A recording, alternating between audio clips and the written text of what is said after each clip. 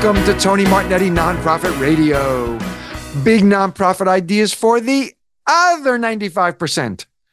I am your aptly named host and the podfather of your favorite hebdomadal podcast. Oh, I'm glad you're with us. I'd be thrown into lateral epicondylitis if you gave me the elbow and told me that you missed this week's show. Here's our associate producer, Kate, with the highlights. Hey, Tony. This week it's your partnerships with FGWs. First-generation wealth creators have different values and mindsets than those who inherited their wealth. And FGWs far outnumber the inheritors. Esther Choi's research helps you understand these folks and how to build valuable relationships with them. She's president of Leadership Story Lab. This originally aired May 17th, 2021. On Tony's Take 2. Please review. We're sponsored by DonorBox. Outdated donation forms blocking your supporters' generosity? DonorBox. Fast, flexible, and friendly fundraising forms for your nonprofit. DonorBox.org. And by Virtuous. Virtuous gives you the nonprofit CRM, fundraising, volunteer, and marketing tools you need to create more responsive donor experiences and grow giving. Virtuous.org. Welcome again, Virtuous. So grateful for your sponsorship. Here is your partnerships with FGWs. It's a pleasure to welcome to Nonprofit Radio Esther Choi. She is President and Chief Story Facilitator at Leadership Story Lab, teaching storytelling to institutional and individual clients who are searching for more meaningful ways to connect with their audiences. She's a contributor for Forbes Leadership Strategy Group, and you may have seen her quoted in leading media outlets like the New York Times and Entrepreneur.com. Her practice is at Leader Story Lab and leadershipstorylab.com. Esther Choi, welcome to Nonprofit Radio. Thank you so much for having me. It's a real pleasure. Welcome.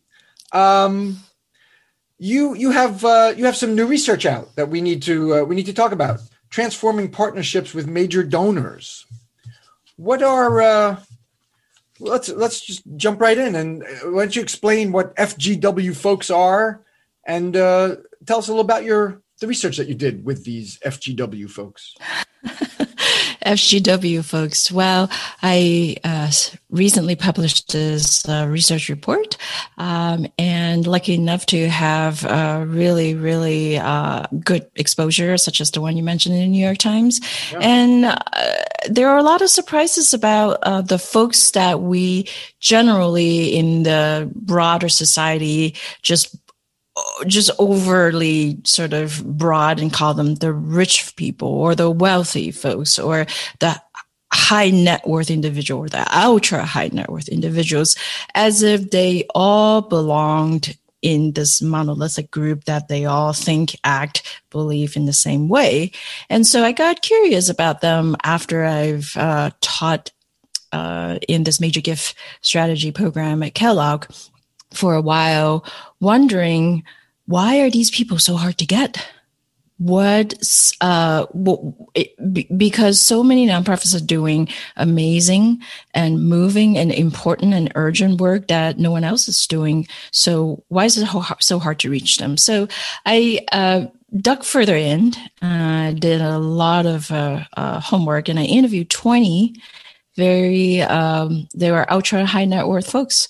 And I just asked them questions about how did they get to their wealth? What is it like? Are there any downsides to having wealth, and so on and so forth, and focusing on philanthropy. So this report, I can talk about any one number of ways. So you tell me, what do you want to most learn about these first generation wealth creators? Well, let's start with how big a proportion they are of the wealthy.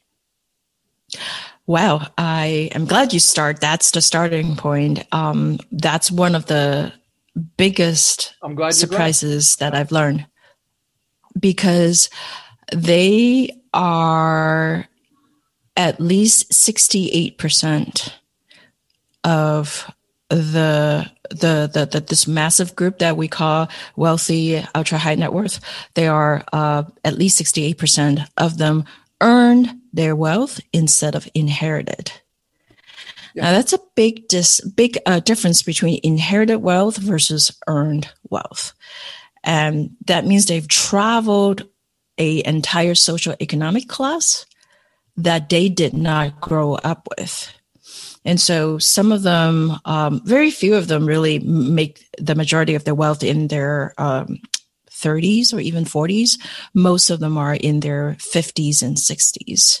So we're talking about full-on grown adults with children and maybe even grandchildren by the time they become this wealthy.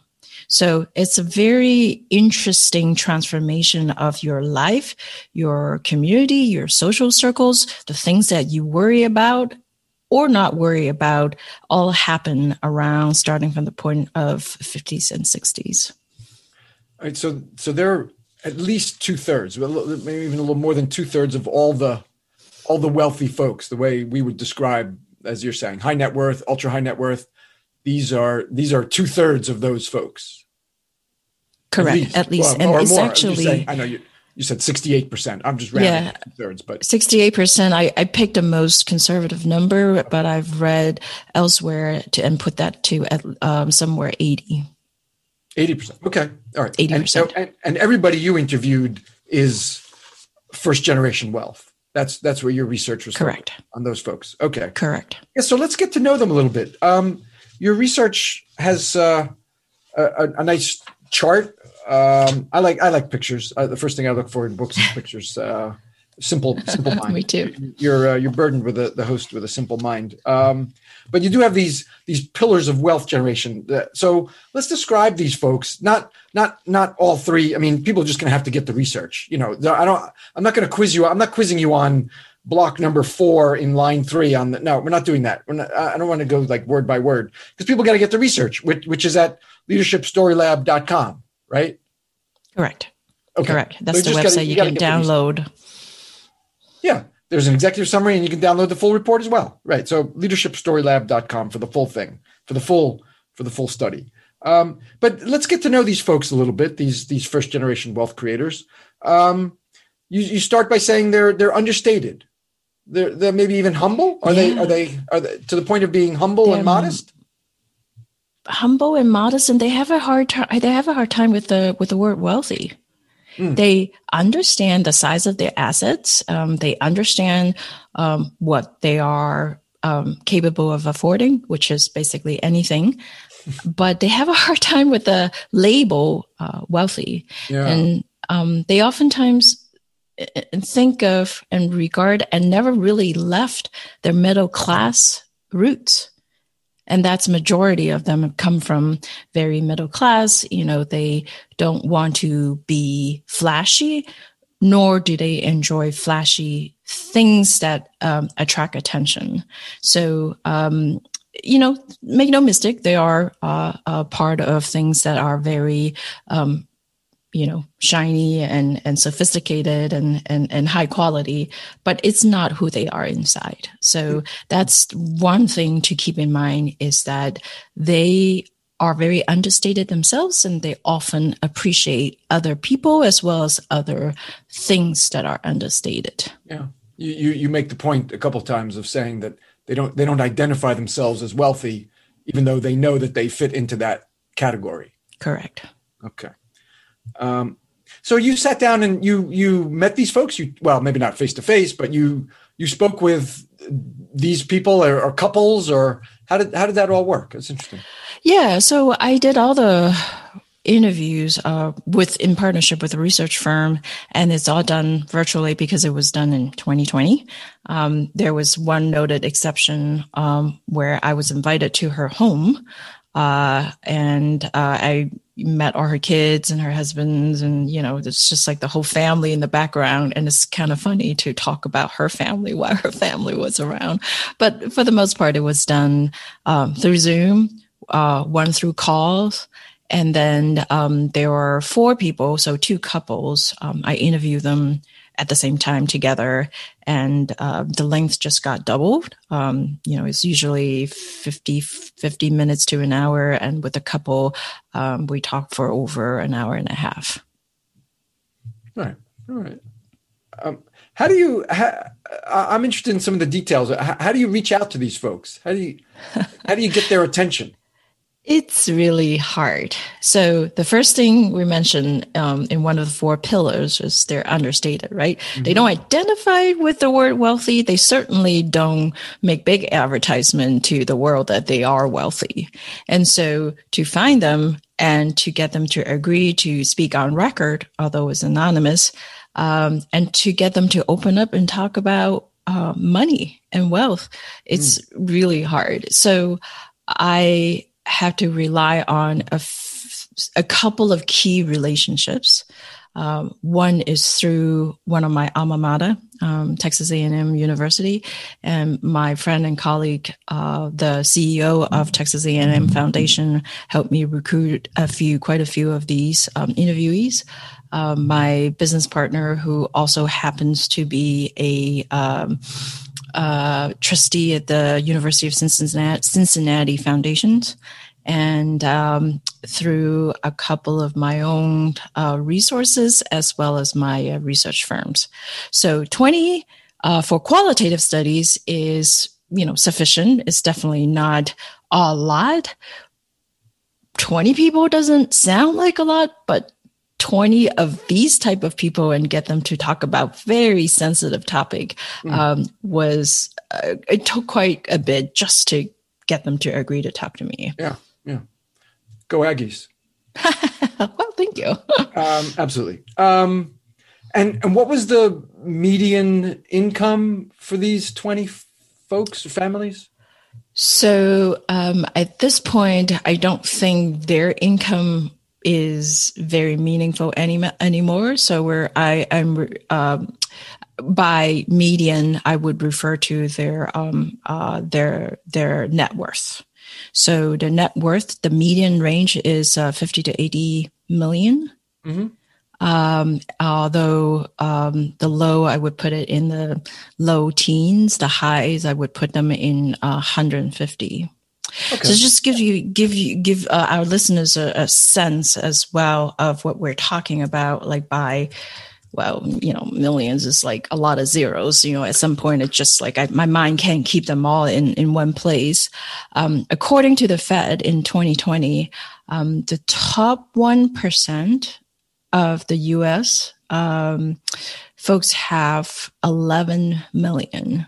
So these are all sort of the top 1%er. Yeah, and above the median for the 1% even. Right, so right. This is like mid-teens to 50 or so was roughly the median net worth. Exactly. But then if you think about the 1% of 300 million people in the U.S., that's 3 million people.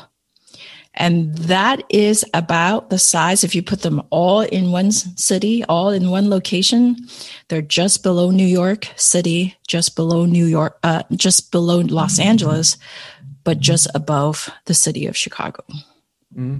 So 3 million people, that's a lot of people. Okay. And you estimate conservatively that of those 3 million, 68% are first generation. They earned their wealth versus inherited. Okay. Correct. It's time for a break. Open up new cashless in-person donation opportunities with DonorBox Live Kiosk, the smart way to accept cashless donations anywhere, anytime.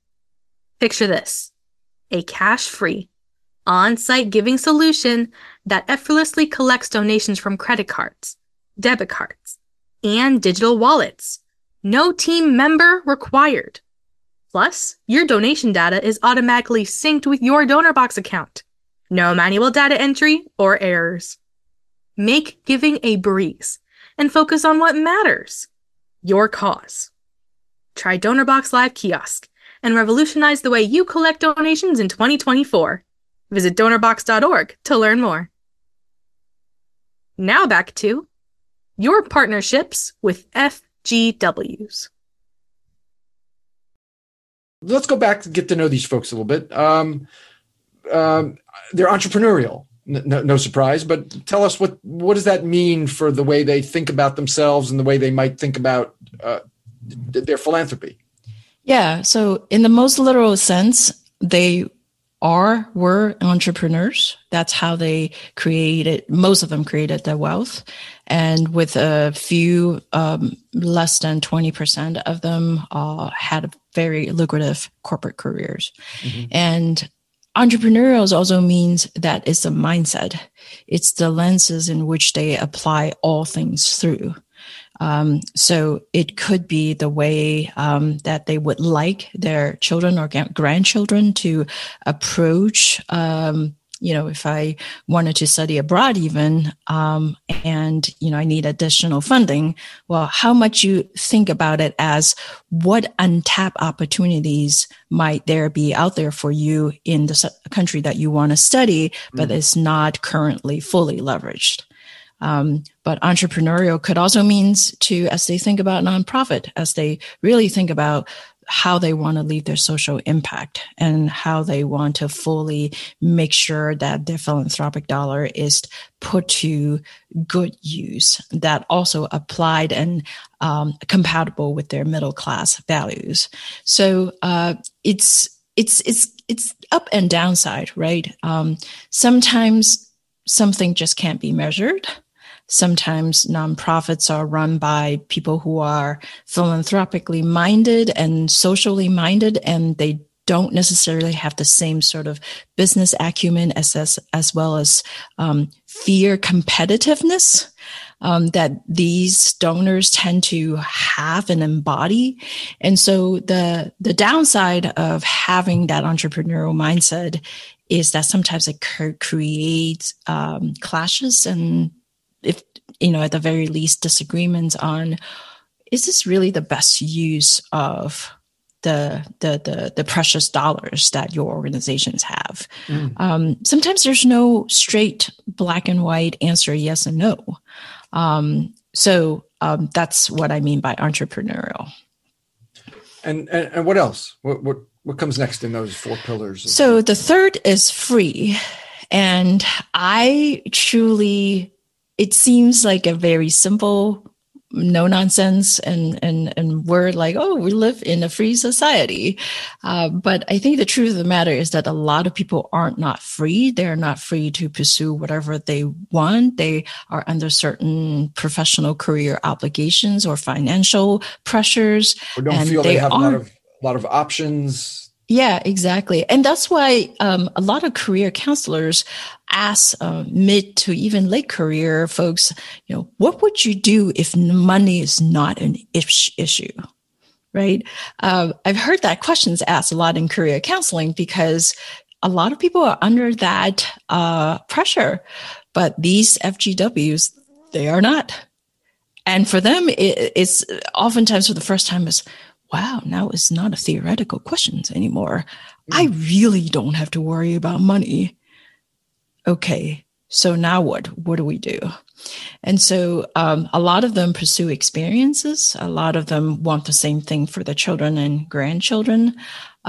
They pursued third, fourth, fifth careers that they've always are interested, intrigued by, know that they're not very good at, and know that they probably may or may not be able to make a ton of money with, but they pursue it anyway. So it's that sense of freedom that I think a lot of people, as long as they have to still worry about saving for retirement, saving for making sure you can pay your mortgage and things like that, it's really hard to wrap your mind about. And then these folks are just sort of fully embracing.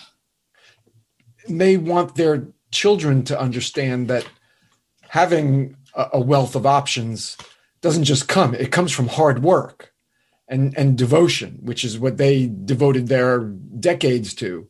So they want their children to understand that just doesn't just happen for everyone. Yeah, I'm glad you bring up children.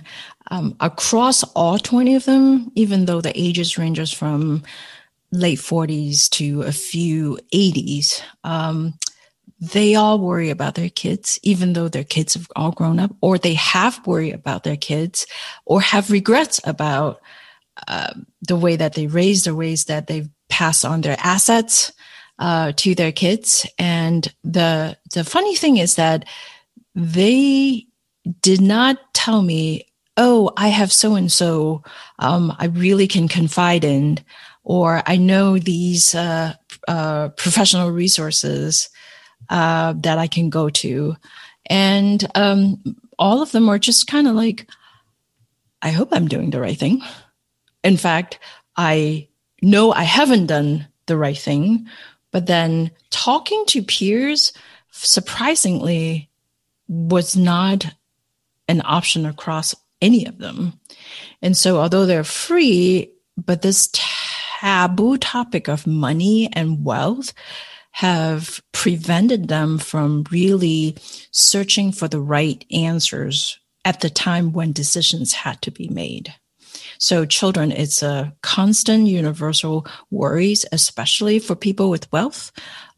We've seen from studies after studies that, for example, substance abuse tend to affect children from families with means disproportionately higher than those who are not from family with means. I wonder if there's some tension for them because they're not comfortable talking to those who inherited their wealth or even just other wealthy people because they don't identify that way.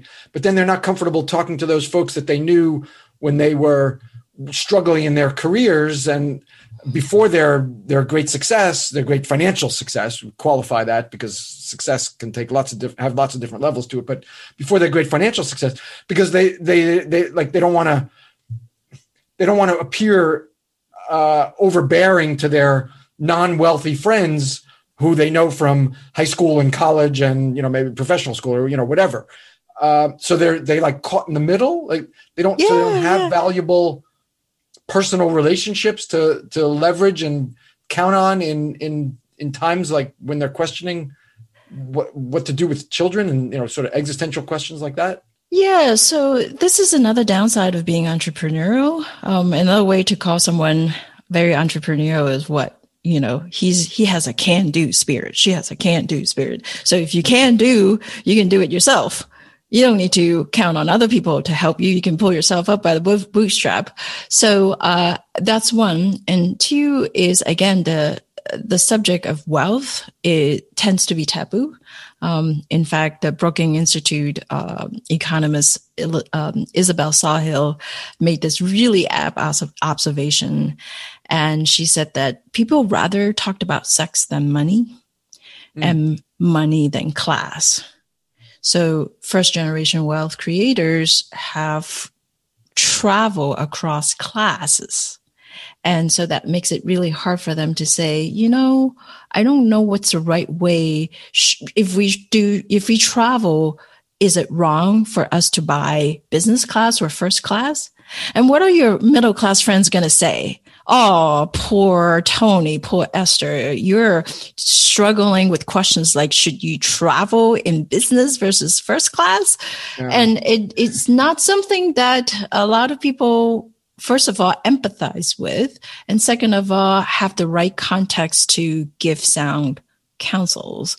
And what about professional coaches and counselors and whatnot? I didn't actually cover it in the report. I chose to exclude it and just in favor of focusing on nonprofit and fundraising. But their experience with wealth management advisors are very mixed because it's an industry that has a lot of conflict of interest. There are some really good. Let us in on something that didn't make the report. This is great. Nonprofit radio. You got to let us in on the backstory. What? Say a little more about the trouble they've had, the mixed results. I'm sure some results were fine, and some relationships were fine. But say a little more about what didn't make the final report there. I cut a whole section off just because I think it might be detrimental to getting people to read it when it's beyond a certain length. So this whole section that I cut off was on how they view advisors, counselors, and things like that. And indeed, 2 words to describe the entire section is that it's very mixed.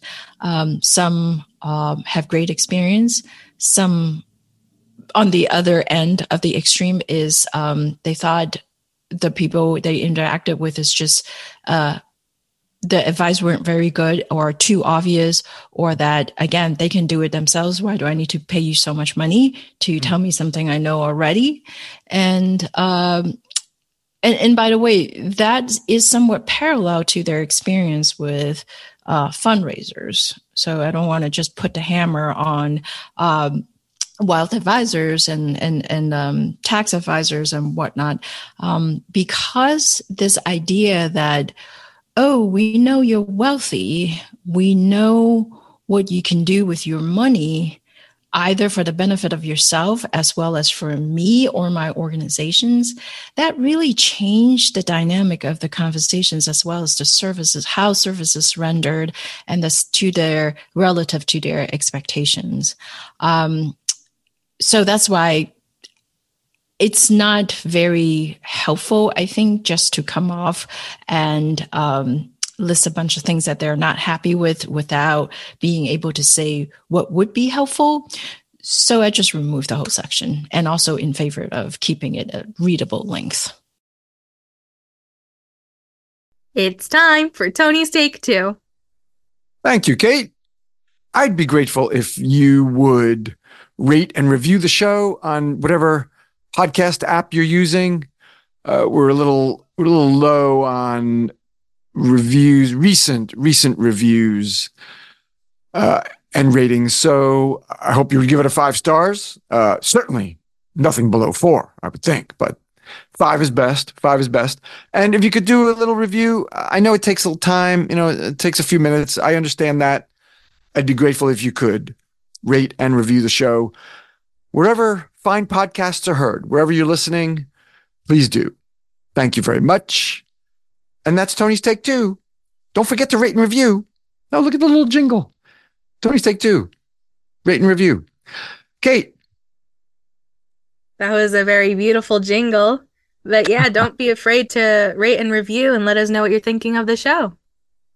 Not only don't be afraid, please go ahead and do it. Absolutely. Take the next step. Go do it. Do it. Well, we've got buku but loads more time. So let's return to your partnerships with FGWs with Esther Choi. All right. Finally, these folks are Lone Rangers. What does that mean? We touch upon it a little bit where we, they are part of this new class of wealth. They're like immigrants in some way. By the way, I really wanted to recommend a few books, not just mine, that really helped me round out my understanding. So this whole idea of think of first-generation wealth creators as immigrants. They have migrated from a different class altogether and enter into this world where the beliefs, the values, and oftentimes even language are foreign to them. And although it's great, this is paradise, they often find that there are tricky conditions. Some even would say because their native-born children and grandchildren don't understand the privileges that they were born and have gotten accustomed to, and the cliche or the adage, or however you want to call it, shirt sleeves to shirt sleeves, rice paddies to rice paddies, wealth does not last past 3 generations, and they know that. And so when you think about this special land of paradise, again, by the way, this is I learned it through the book called Strangers in Paradise by James Grubman. Their native-born children and grandchildren, statistically speaking, will be deported back to harsher land where the first generation have Really? migrated from. Sure. And here's the kick, Tony. I just found it fascinating, and this is why I can talk about this, forever and ever. Mismanagement of their wealth, taxes, and inflations, and bad investments. All of those are more of, and just the natural delusions from, the couple to children to grandchildren, right? All of those reasons are reasons for wealth not being able to last past 3 generations. But you will probably, I've never found any one cases or example or family where the story basically is, well, grandpa and grandma gave it all away to charity and left nothing to us. That's why we're poor again. That just doesn't happen. And so I think what I really want to focus on, I think the opportunities for nonprofit is that what might there be an different way to think about the conversations that you have with these donors, where you help them solve a problem or maybe many problems, and then you also help yourself solve a problem. By the way, I'm getting like way. This is a problem when we have no script. I'm getting like way away from the Lone Ranger questions. That's okay. I'm going to bring you back, but that's all right. I think I'm getting to the whole thing. Nonprofit radio. No. So you're not. What you're saying is still valuable. Don't second guess yourself. It's okay. What I'm getting at is that it's lonely to be first generation. It can be lonely to be a first generation immigrant, except that most immigrants have somehow found other immigrants, and they talk, they share notes, they commiserate, they help each other out. But first generation wealth creators are a particular type of immigrants where, for all the reasons that we've talked about, they don't actively look for help, nor was real quality help readily available. Okay, cool. Interesting. Really fascinating analogy, analogizing them to immigrants. Did you put any of them together since you met 20 of them and got to know them? So these folks that are feeling lonely. I don't know, lonely. I'm just using a word. I'm not saying they're lonely in their lives. Maybe they are, but they're lone rangers. Did you put any of these folks together and say, look, I met so and so like 2 or 3 weeks ago, and she was saying the same thing that you're saying. Why don't the two of you talk, or would you be interested? Did you put any folks together to help them commiserate at least, or maybe even maybe at best help each other? I think I would if I were asked, but with these 20, because of the promise of confidentiality, I don't share their names or contacts with anyone. Right, but right. I have done webinars since then where I was asked, so how do you find these people? And then if they ask me, then I will help. Okay. Well, I'm like a connector, so I was thinking, and if I could get her permission, would you like to talk to her? Because the two of you are saying things that are really identical, and maybe together you could help each other. Okay. As well as having very similar questions. And this is where I was getting at the opportunity part, because they've asked questions like, how much and when should I pass my asset to my kids and grandkids? It's dealt with by with wealth advisors on a very case by case basis, and I think that's the way it should be done. But what's really sorely missing is, well, how do other families handle this? Right? To your questions of, well, if there are other people like me, what do they do? Because they're in my boat. So, as well as questions like, how do I get in sync with my spouse? And then they also have questions on like, how do you truly vet a non-for-profit?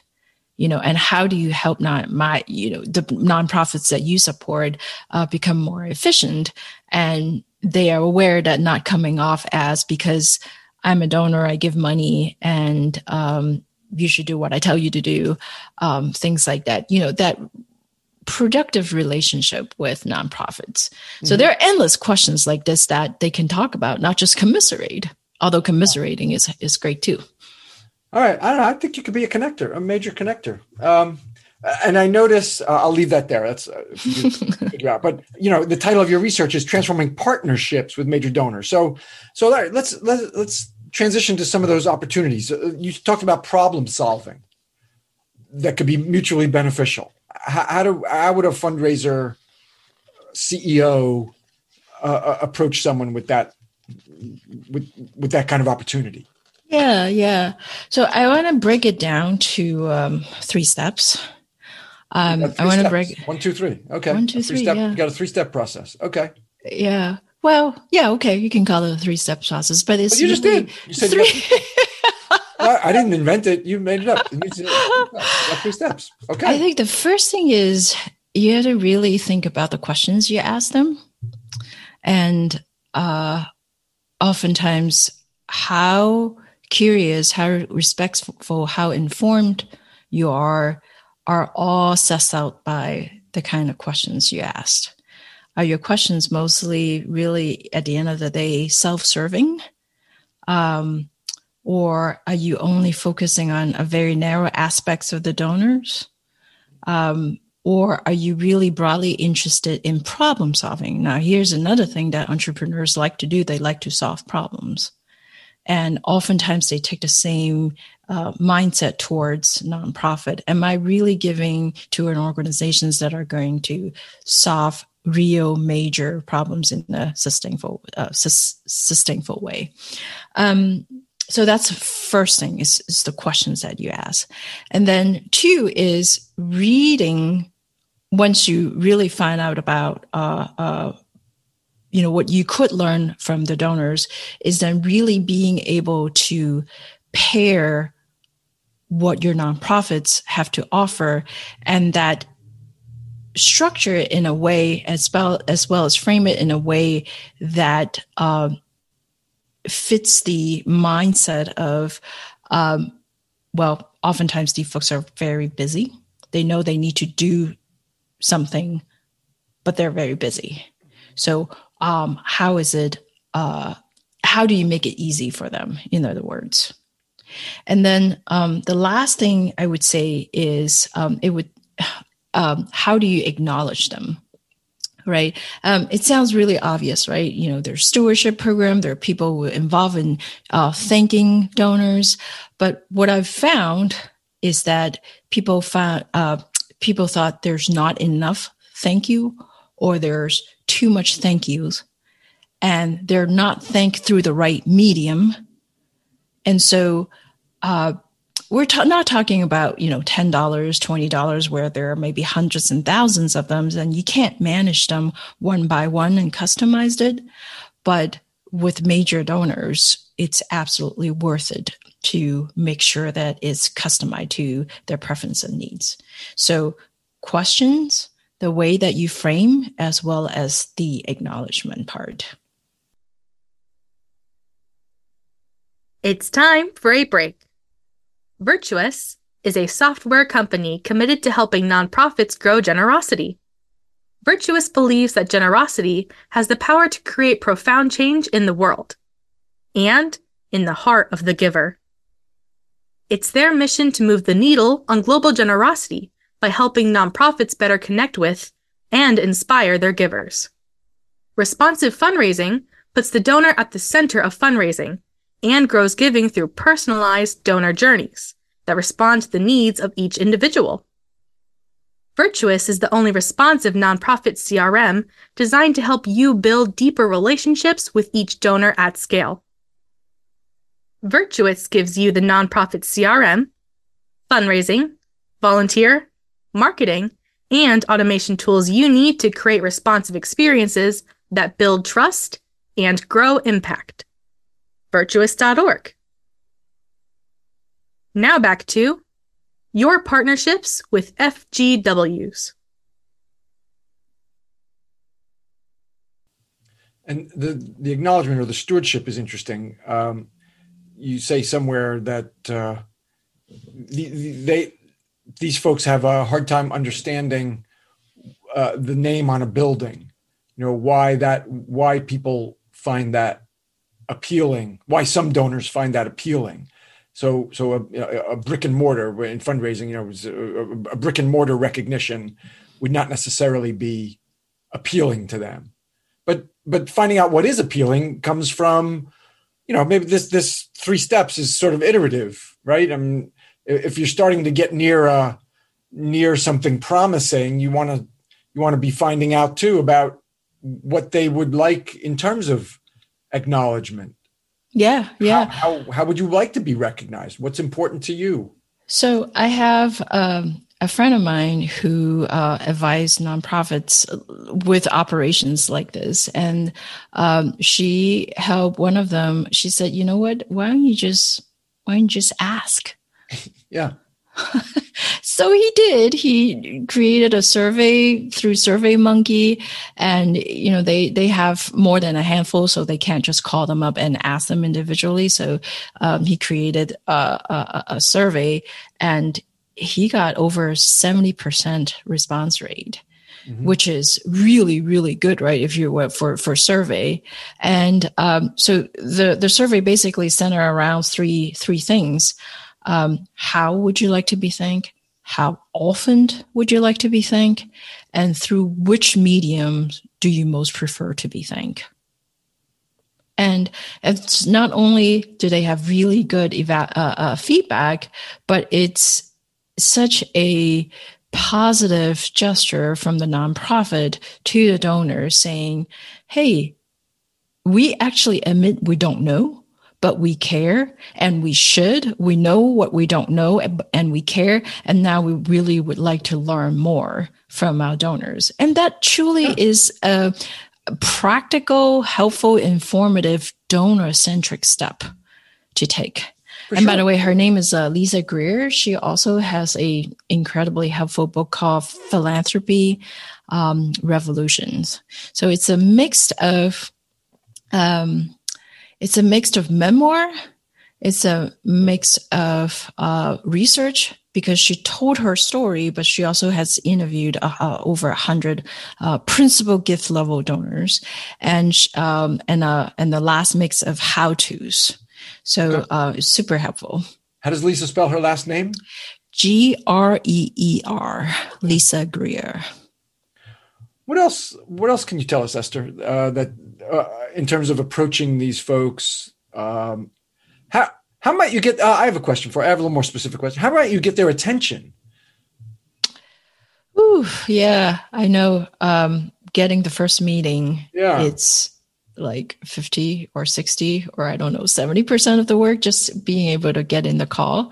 I think everything matters in the smallest amount of space, which is if you have no other ways to reach them, what do most people do? Emails. And so make sure that your subject line is the most attention grabbing as well as intriguing possible way to get people's attention. By the way, I have I don't know if I can memorize the 4 persona off the top of my head. Oh, actually I do. I have it right in front of me. My colleague Scott Mordell, he is the longest serving CEO of YPO Global, Young Presidents Organizations. So these are a lot of the highly concentrated first generation wealth around the world, 30,000 of them around the world. He actually put their philanthropic tendencies in 4 ways. The idealist is the first one. Those are the ones who want to make a true impact, long-lasting impact, solve societal problem. Another one is called the legacy leader. Those are the one who really loves to make sure their name lasts generations and generations, that they are getting credit for the big impact that they made. Mm-hmm. The third one is called the model citizens.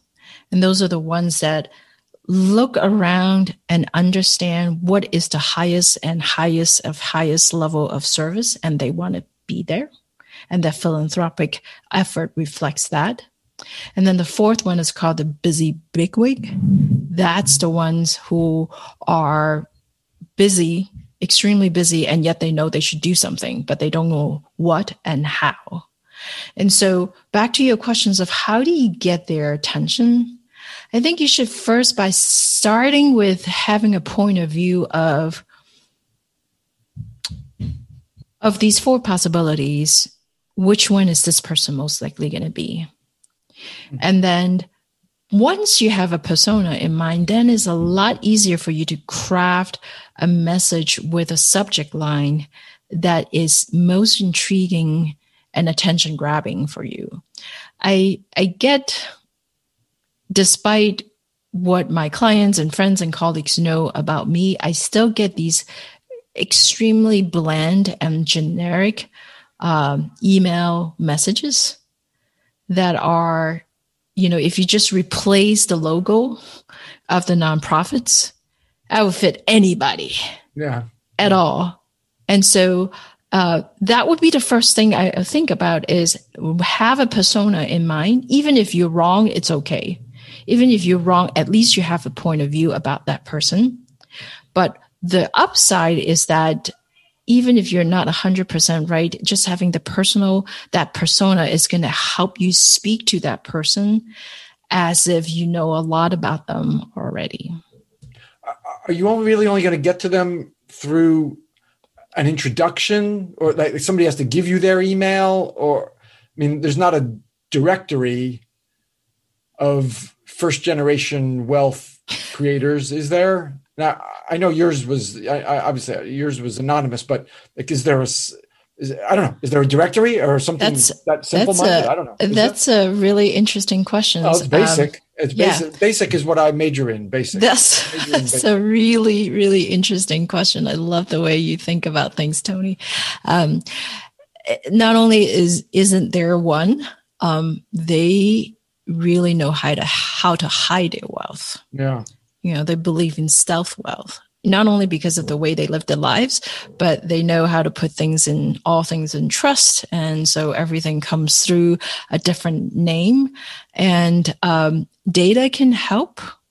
The right kind of data can, data enriching as well as data matching. I don't know a ton about it, but I know enough because there's another company that I co-founded that's all we do. Because in the old ways, how do you get names of donors? Well, right? You ask, you're bored. You ask who did. Yeah, that's how you start. That's how a small organization starts. But then now we have social media, and you can have a campaign and see who gives to that, and then you do some research on those folks to see who might be have the capacity to do more, and then you expand your relationship even with the others who may not have capacity but have willingness. But see, I think there's a lot in your current database that is not being fully utilized. Well, that may be for some folks, yeah.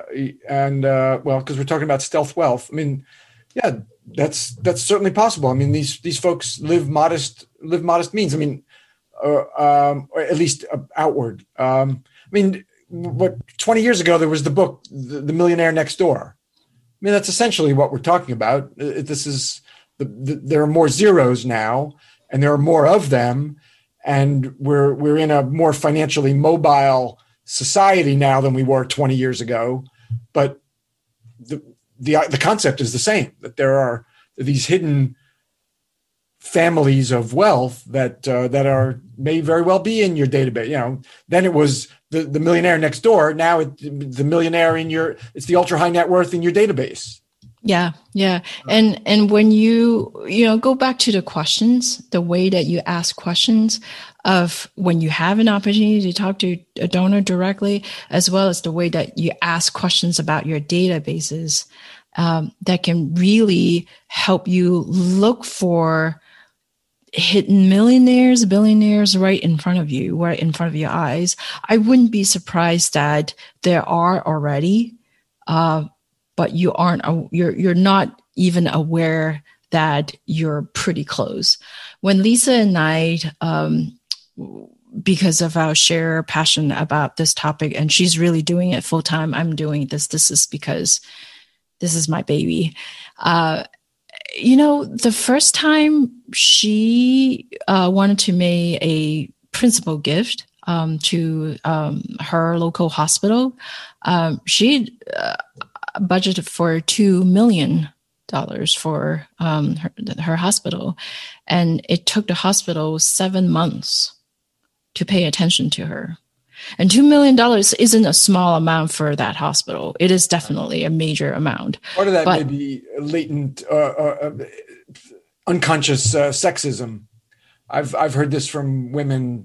I do planned giving fundraising, but I've heard this many times from women just ignored when they made explicit overtures, not just subtle hints, but explicit overtures. I want to do this. I want to remember the organization in my estate plan, and repeatedly ignored. Yeah. So unfortunately, what you're describing with your friend Lisa is, I don't think it's so uncommon. Yeah. I think there's just unconscious latent sexual, not sexuality, sexism bias. in fundraising. And money is left on the table as a result. I mean, aside from the morality of that misunderstanding. So it's I haven't seen quantitative research on just how frequently that happened, but that's Lisa's from her research, from her personal experience, from your experience. So I think there are actually plenty of money within reach of nonprofits that they probably have missed, but they didn't know they have.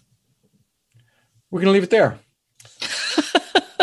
It's perfect. No, you have opportunities. And I know that our conversation has stimulated thinking about how to find these folks and how to transform your partnership with them. Esther Choi, the research is Transforming Partnerships with Major Donors. I'll give the full title. Aligning the key values of first-generation wealth creators and fundraisers in the age of winner takes all. You'll get the research at leadershipstorylab.com. That's where Esther's company is, Leadership Story Lab, and also at Leader Story Lab. Esther Choi, I want to thank you very much. It's terrific. Thank you. This is such an invigorating conversation. Thank you for the opportunity. Thank you. And thanks for saying you were glad that I asked a question. You were one of the generous guests. I'm glad you asked that. Oh, I got chills. Thank you, Esther. Next week, publish your book, Thought Leader. And you can blame me here. I thought that was going to be this week's show. I blundered, just had it wrong. You'd think more attention would go into these things, but made a mistake. Definitely, it will be next week's show, short of natural disaster or illness or death. It'll be next week's show. If you missed any part of this week's show, I do beseech you, find it at TonyMartignetti.com. We're sponsored by DonorBox. Outdated donation forms blocking your supporters' generosity? DonorBox. Fast, flexible, and friendly fundraising forms for your nonprofit. DonorBox.org.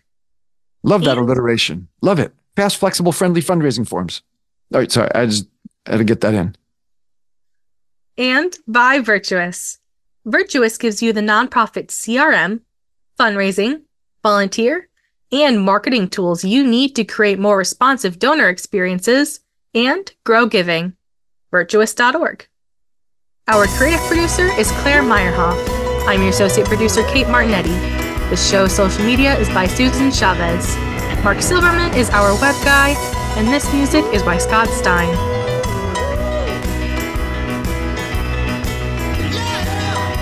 Thank you for that affirmation, Scotty. Be with us next week for Nonprofit Radio.